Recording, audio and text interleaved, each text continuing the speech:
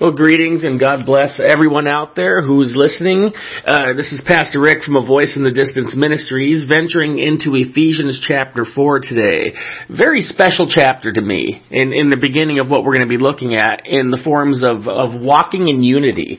And last week we did the Ephesians chapter 3 in the aspects of revealed mysteries.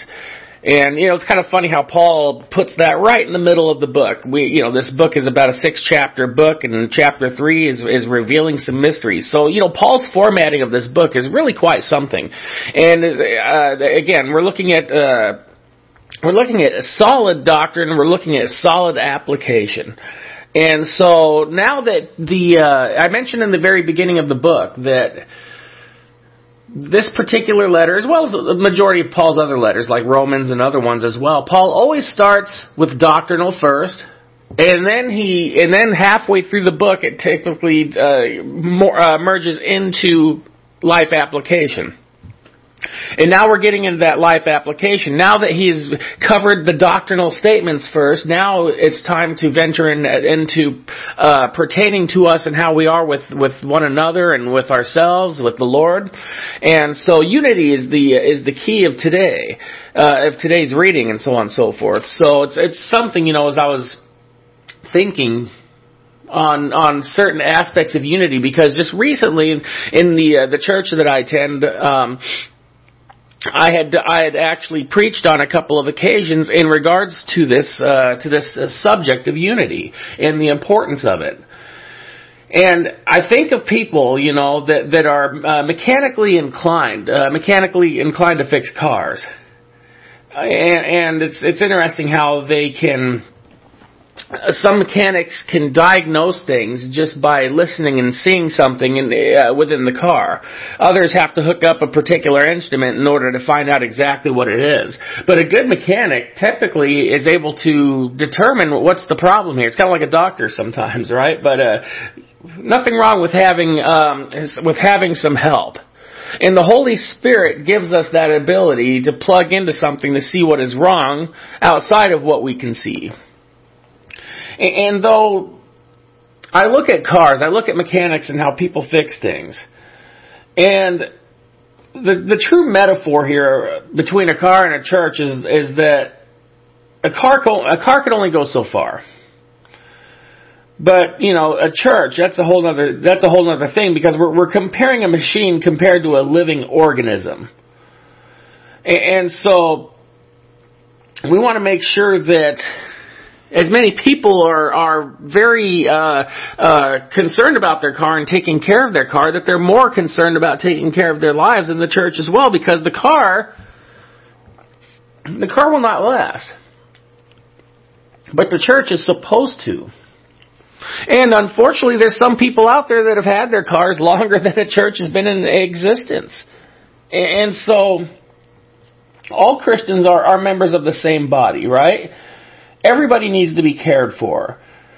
But, again, we need to look at ourselves in a sense of like, if something's breaking down, sometimes a part needs to be repaired in the engine, if you will, or somewhere under the hood. And so, as each part does its own work in unity, so must the rest of the body, because the church will do something that a Ford or a Chevy can never do. Okay, it could do something that a Ferrari or a Porsche could never do.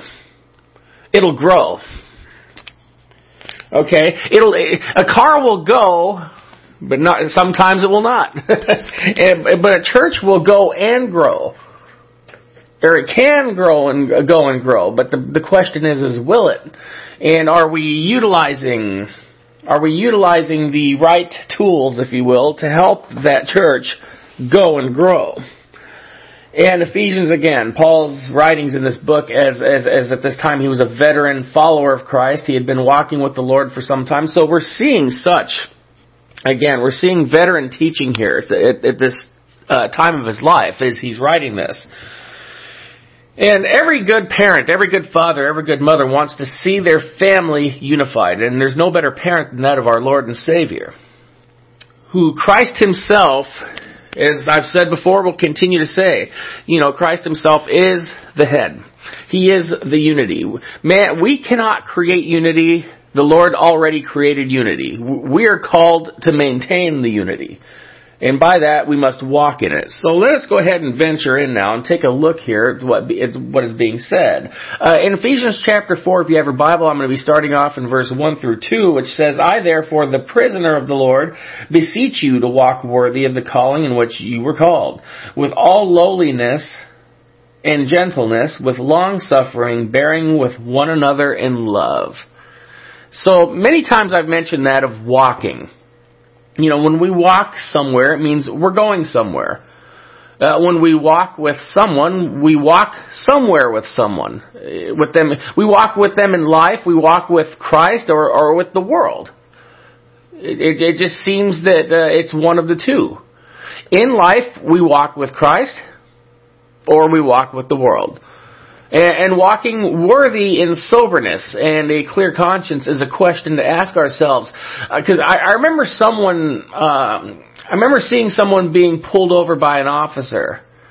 And from time to time, they would get what's called a field sobriety test to see if they could walk a straight line, because it indicated if soberness was intact or if they were intoxicated and if they were a danger to themselves and innocent people. There was a police officer seeing some sort of suspicious activity in their driving. And we were called to be long-suffering, though. Why? Because God is long-suffering to us. If we had the love and patience of God, we wouldn't be living in the conditions we do.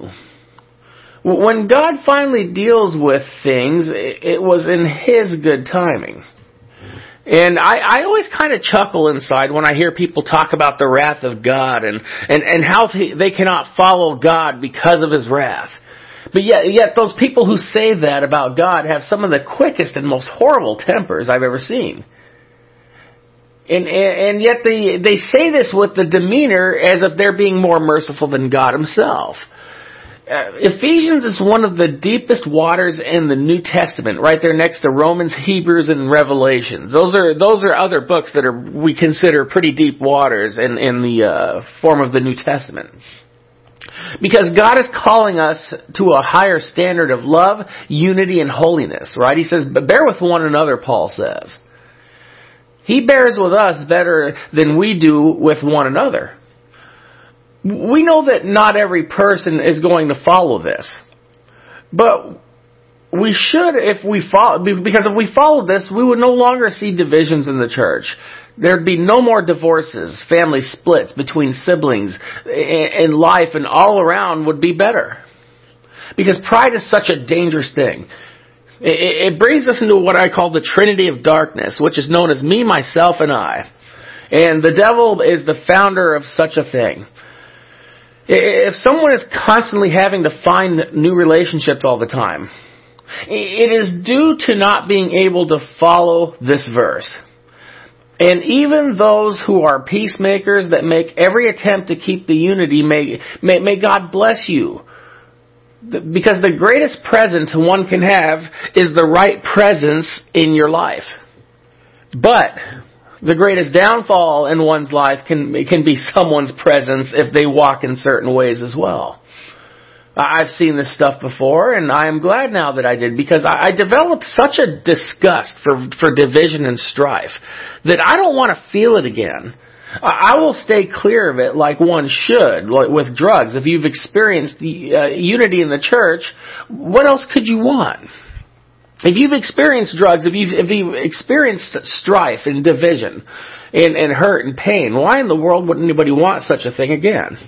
So Paul's giving us somewhat of an antidote here on how to prevent that in the form of both the directive and preventative medication that is important for us to partake to keep ourselves in a whole demeanor.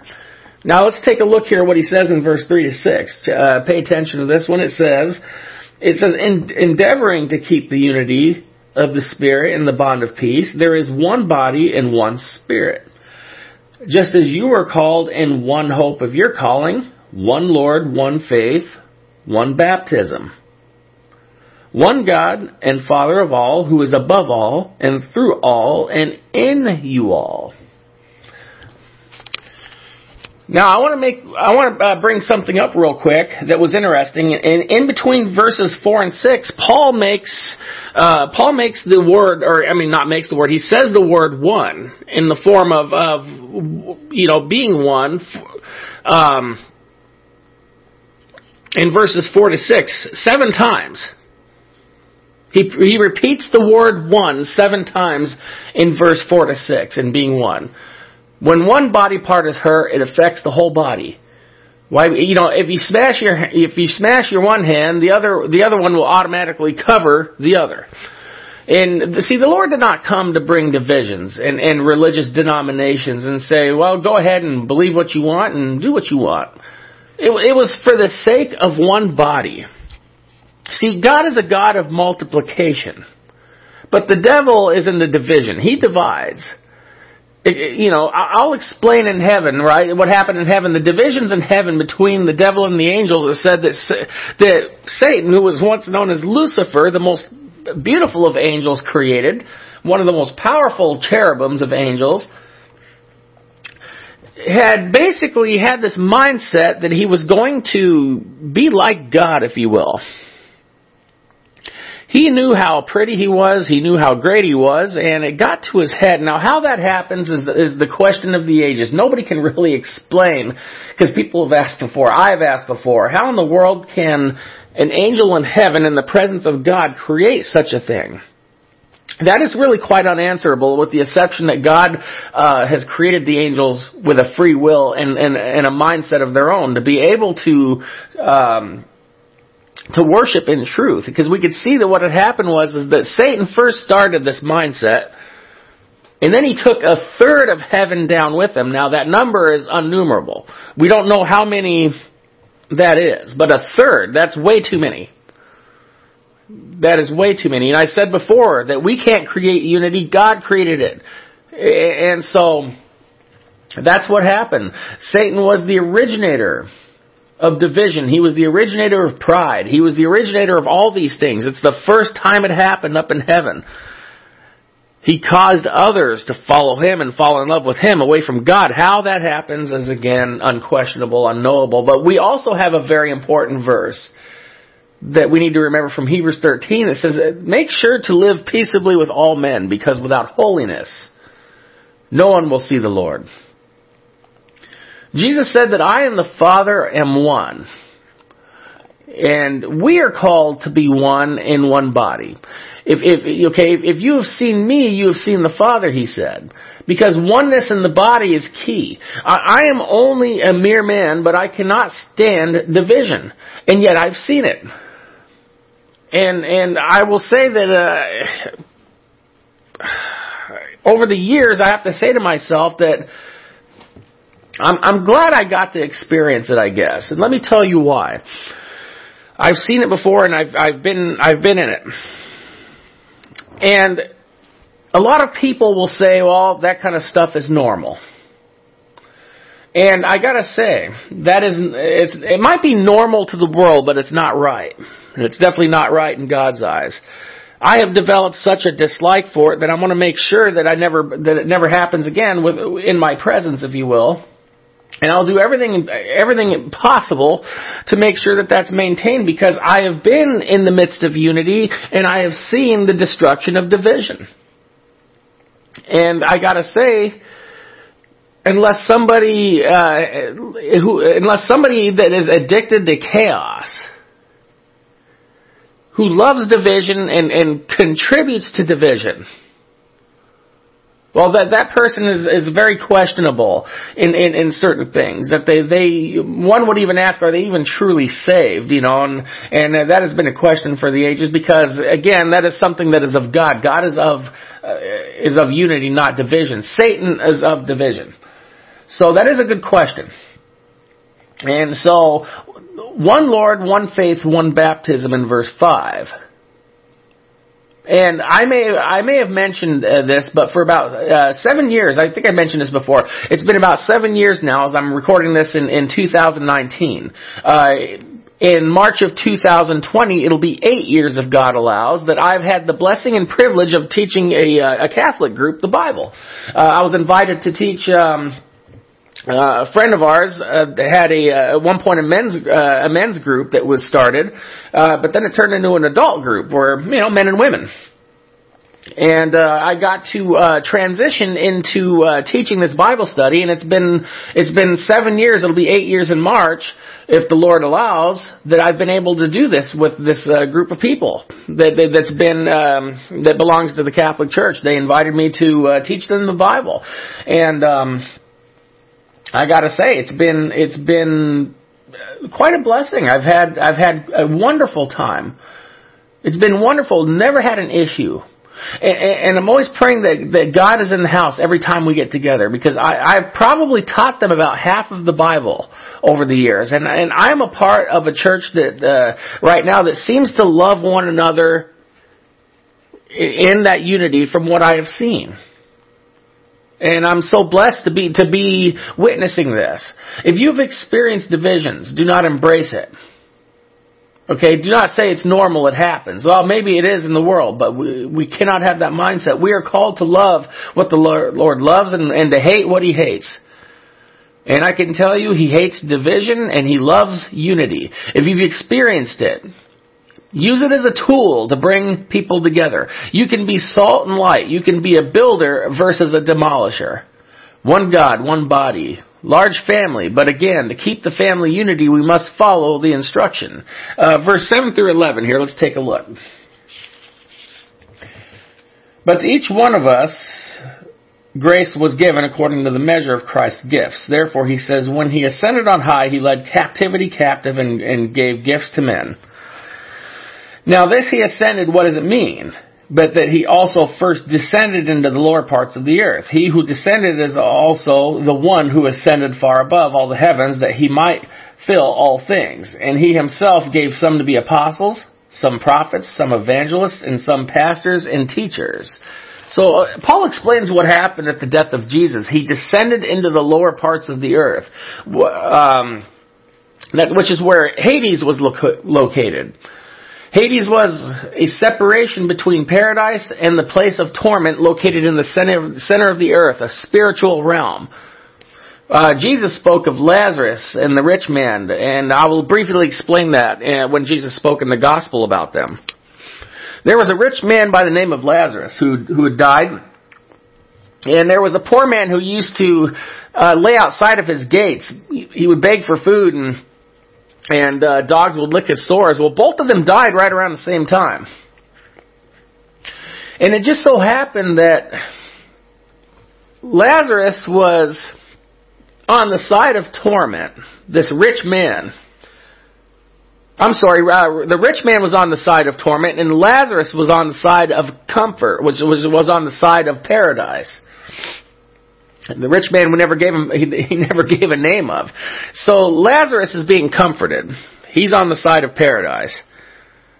And this rich man calls out to Abraham, because it looks as if you can communicate from across a gulf, if you will.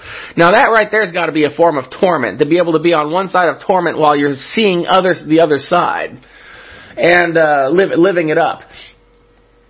So Lazarus calls out to Abraham and says, Abraham, can you tell Lazarus to come over here and dip some water on my tongue, draw a drop of water on my tongue, for I am in anguish here.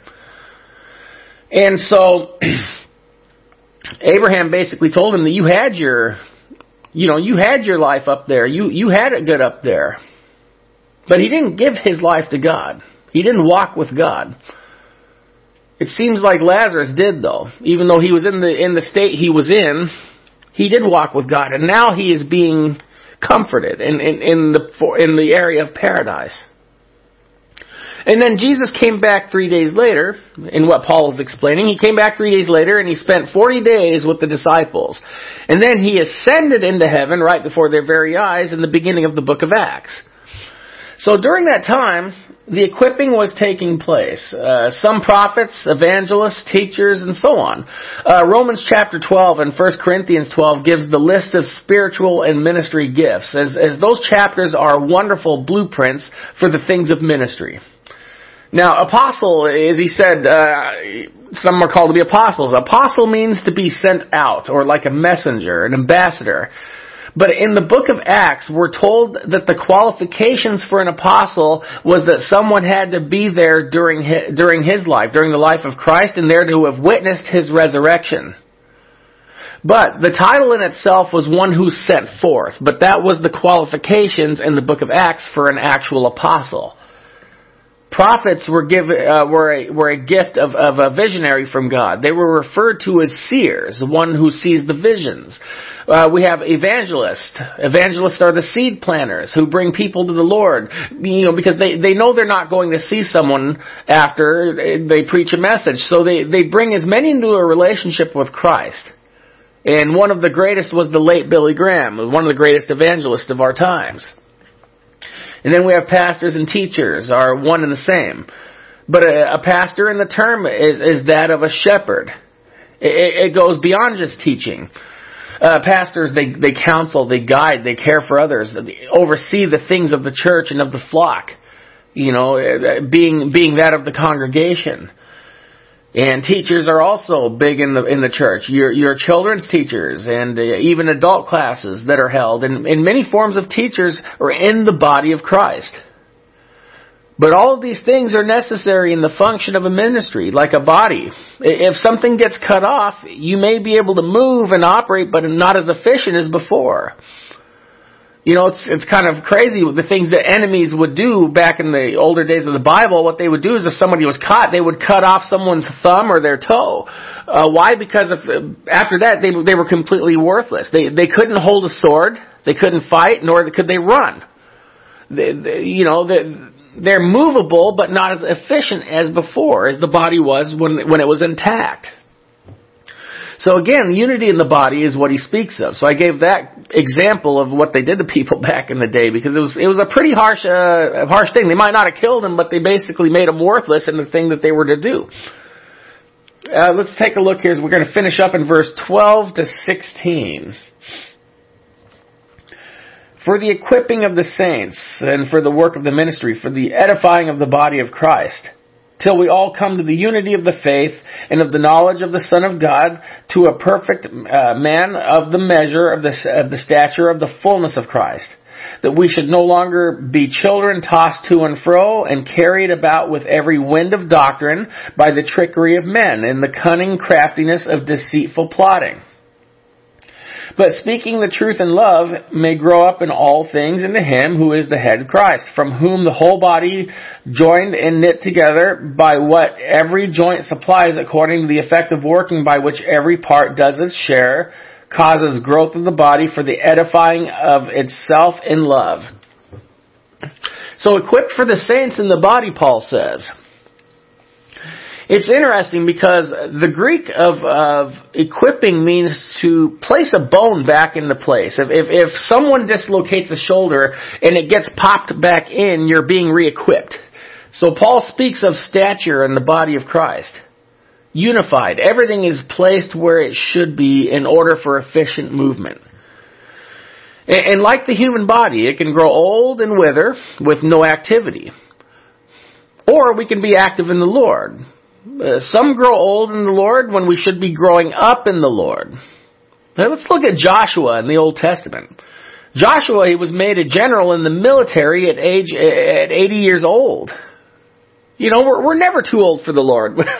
Now, a lot of us might be a little old to be doing battling, but back in these days, things were a little different, I think, physically. Joshua was a general at 80 years old in the military. With the equipping now comes the growth. As he said, we should no longer be like children, tossed to and fro. Infants, they have no say of who picks them up and carries them somewhere. And they have no say of who feeds them and what they're fed. Paul addressed that to the Corinthian church, that you've been in existence for 5 years and you're still drinking milk when you should be eating solid food. And they were in that spiritual state of stagnancy. Now, some people can be like weather vanes. They blow in the direction of wherever the wind blows them by the trickery of men. And I'm sure I've mentioned before that I heard someone say to a speaker one time that he was at an event speaking. And he walked up to him and he says, you better be right about everything you're telling me because I believe in everything you're saying. And that spoke to me. That spoke to me even. There should be fear and reverence in teaching God's Word. We look at James in his epistle. He said that some of you should not presume to be teachers because you will be judged more harshly. And some people assume that it's just by, misteaching doctrine. And it is. That is very true. But it is also, if you're not living in accordance to the Word, that's the other part. There are some wonderful speakers who can teach well, but they live a double life behind closed doors. Some of the best teachers are those who taught by example. And there was none better than our Lord Jesus Christ, who was the Word that became flesh in John chapter 1, as he stated. See, Christ calls us to grow together in truth. Right? Growing up in Him. Right, growing up in Him. I like to quote Charles Spurgeon from time to time, and I'm going to do that real quick here as he said something. Charles Spurgeon says, as I quote, who said, "A church that is only united in itself, but not united to Christ, is no living church at all." Very true. I have said that there are many buildings with a cross on it. But it doesn't make it a church unless Christ is in it. Why did Paul write this?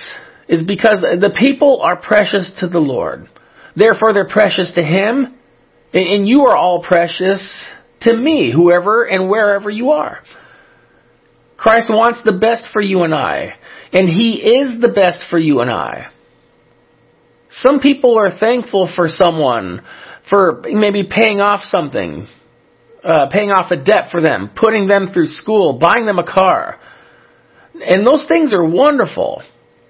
But leading someone to God to secure a place in eternity in heaven with Him is more priceless than anything, any gift that someone can give you.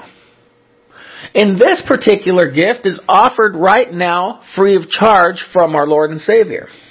Doesn't cost you a thing. He paid for everything on the cross. He paid every price up there. He said that Himself. He was going to go through these things, and He willingly did it for you. And people might say that, well, that was 2,000 years ago. It happened when it happened, and it's sufficient for today, and it'll be sufficient for all time. He did it back then for all. And if you feel led by the Holy Spirit, that is Him working in you right now, which tells you right there that, hey, He's still alive and working. But don't harden your heart. Don't be afraid to say that, I want the Lord. I want to change my life. I want to live in eternity with Him. I do believe He died for me. And I'm going to follow Him now. Because there's no greater thing that we can do. When we pass away, all the works we've ever done here on earth, they might put a plaque up or a statue or something in your honor, but people are just going to walk by it eventually, not even give it a thought. But everything you do for the Lord will be remembered for eternity and will be a gift up in heaven for all time. So if you want that, if you want to be a partaker of Him, if you want to be a partaker of His eternal gift of salvation, I want you to say this prayer with me. In receiving Christ as your Lord and Savior. So if you feel led, please, let's say this prayer together. Dear God, please forgive me, Lord. Forgive me of all of my sins, as I confess to you that I am a sinner. And I ask of you to cleanse me of my sins, Lord. Wash me clean of all of my sins, Lord, as I come to you, Lord, and I receive you as my Lord. I receive you as my Savior. I ask you to come into my heart now, Lord, and that I might be with you in all eternity when my time comes, Lord. And I pray that you will always walk with me, Lord, as I will draw near to you. And Father, I just want to say I love you and I praise you. And I thank you for what you did and continue to do. In Jesus' name I pray. Amen. Well, what a wonderful time. What a wonderful book. And what a wonderful time to spend with everybody here. I pray that, again, that you will be just blessed beyond measure as you continue just to seek Him. We're doing that together here. That's what we're doing. Some of you might have never heard the Bible before. Some of you might have heard the Bible for years, but it's good to always revisit. So let's continue to revisit every chapter, every verse, as we continue to grow in Him. So continue to walk in unity. If you're not walking unified with Christ, you will not walk unified with anybody. Because again, He's the ultimate family man, if you will. He's the greatest father you'll ever have. So stay close. And may we stay close to each other, for Him, through Him, because of Him. God bless you.